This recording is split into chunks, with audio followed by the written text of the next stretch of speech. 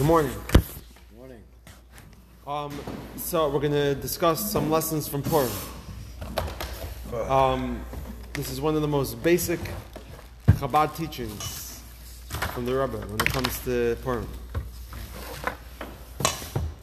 As follows.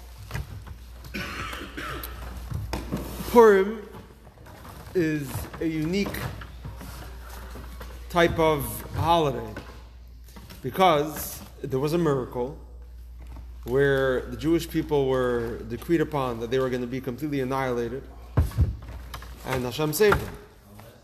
But it was a unique way of how they were saved. Right, we all know the story of Hanukkah. Where Hanukkah, there was a war, there was a battle, and the Jewish people were really courageous. Comes Purim, and there were great miracles throughout Jewish history. Purim, it wasn't really that much of a miracle, if you think about it. Who was the one that brought about the salvation for the Jewish people? It was Esther. What was Esther? Was he a random person on the street? She was the queen. Granddaughter of Shaul. All it took was Esther telling her husband, the king, that it's my nation that you want to kill, and that's it, done. He killed Haman. Like, what was so crazy about it? All it took is for the split to see. What? All it took is the water to split. I'm saying he wasn't on that side. Yeah, but how did she become queen? He was the king of the entire world, or whatever, third of the 127 world. provinces. Exactly, and then one Jewish girl, chances are that one Jewish girl would become, that's already a miracle. Right, so of course, the fact that all the circumstances worked out clearly was directed by Hashem. And the term we give for it is different types of miracles. The miracle here was a miracle melubash b'darkei atava.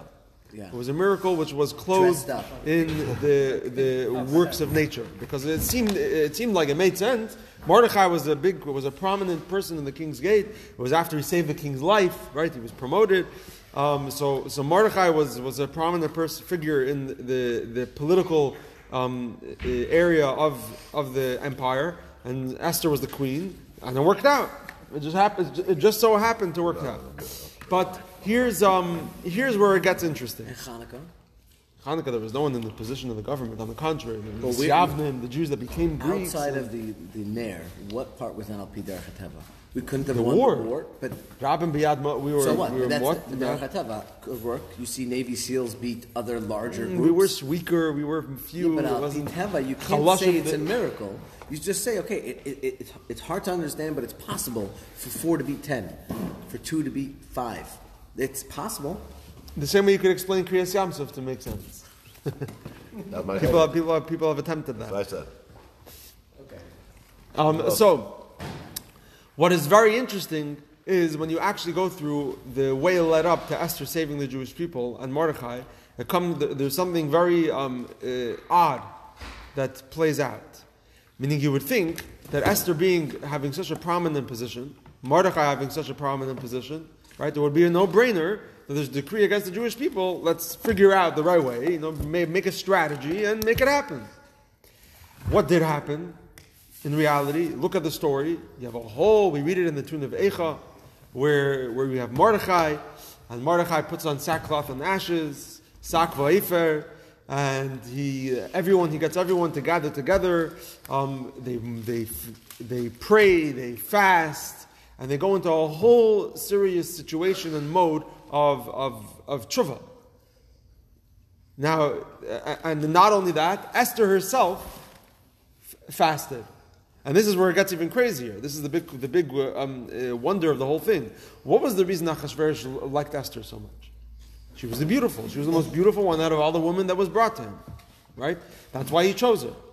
Okay, so now, what was the plan? Well, Achashverosh made this, he was so paranoid that he made this decree that no one could approach him unless he calls for them. Even his own wife can't approach him unless he calls for them. So, he didn't call for Esther. Esther knew that, and Esther wanted to approach him to build a strategy of the meal, etc., to get him to save the Jewish people. What did she do to prepare for it? To prepare for her coming in front of the king, right?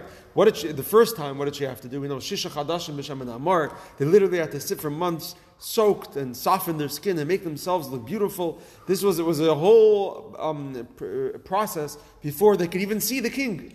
All of the women, and Achashverosh picked her because she was beautiful. right?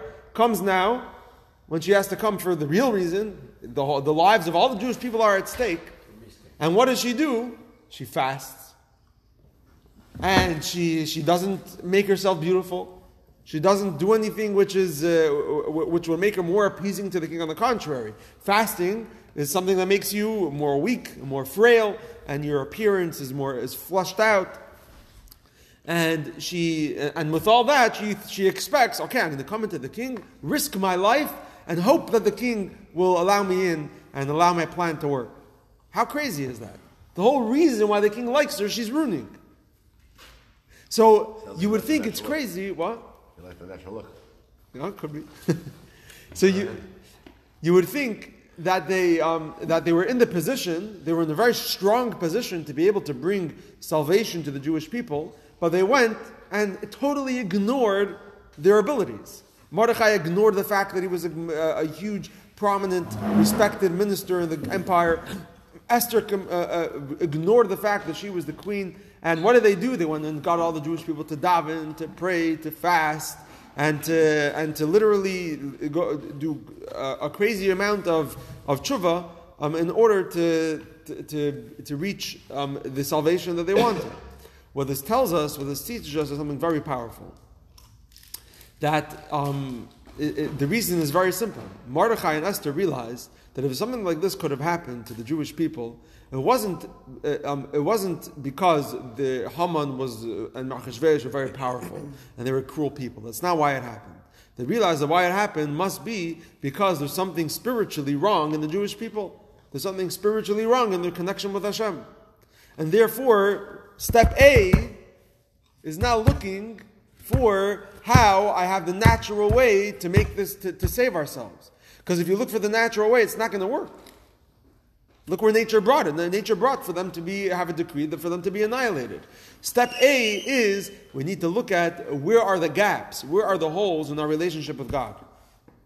How do we fix that? What are the steps we need to take to make ourselves better spiritually, holier, and more connected to Hashem, and more in tune, and more in sync? Once we get that covered, once that's out of the way, okay, now we have to figure out, okay, do we have the natural way to make this happen? Or do we have to rely on a complete miracle? Meaning they had their priorities straight. They realized right away that what was wrong was something spiritually and something holy that they needed to work on. Fasting. What? It starts with fasting. So therefore, for them it was fasting. Every person has to decide. Right? Yeah, she asked for it. Yeah. So we all have to. So what this teaches us is something incredible. I mean, they were real prominent people in the empire, but they didn't rely on that. They said, "We know we have all the positions to make it work, but that's not what's going to make it work. What's going to make it work is if we strengthen and solidify our relationship and connection with God."